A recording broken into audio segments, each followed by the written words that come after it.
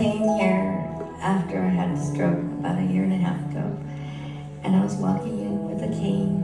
I couldn't walk on my own, and I walked out without my cane. Amen.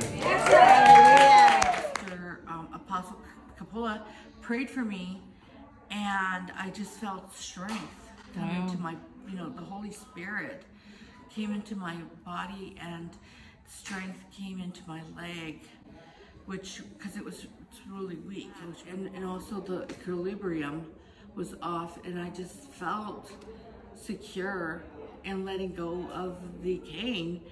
And so I walked out holding the cane instead of walking with the cane. And I've just been so grateful, because ever since then I haven't had to use the cane or a walker or anything.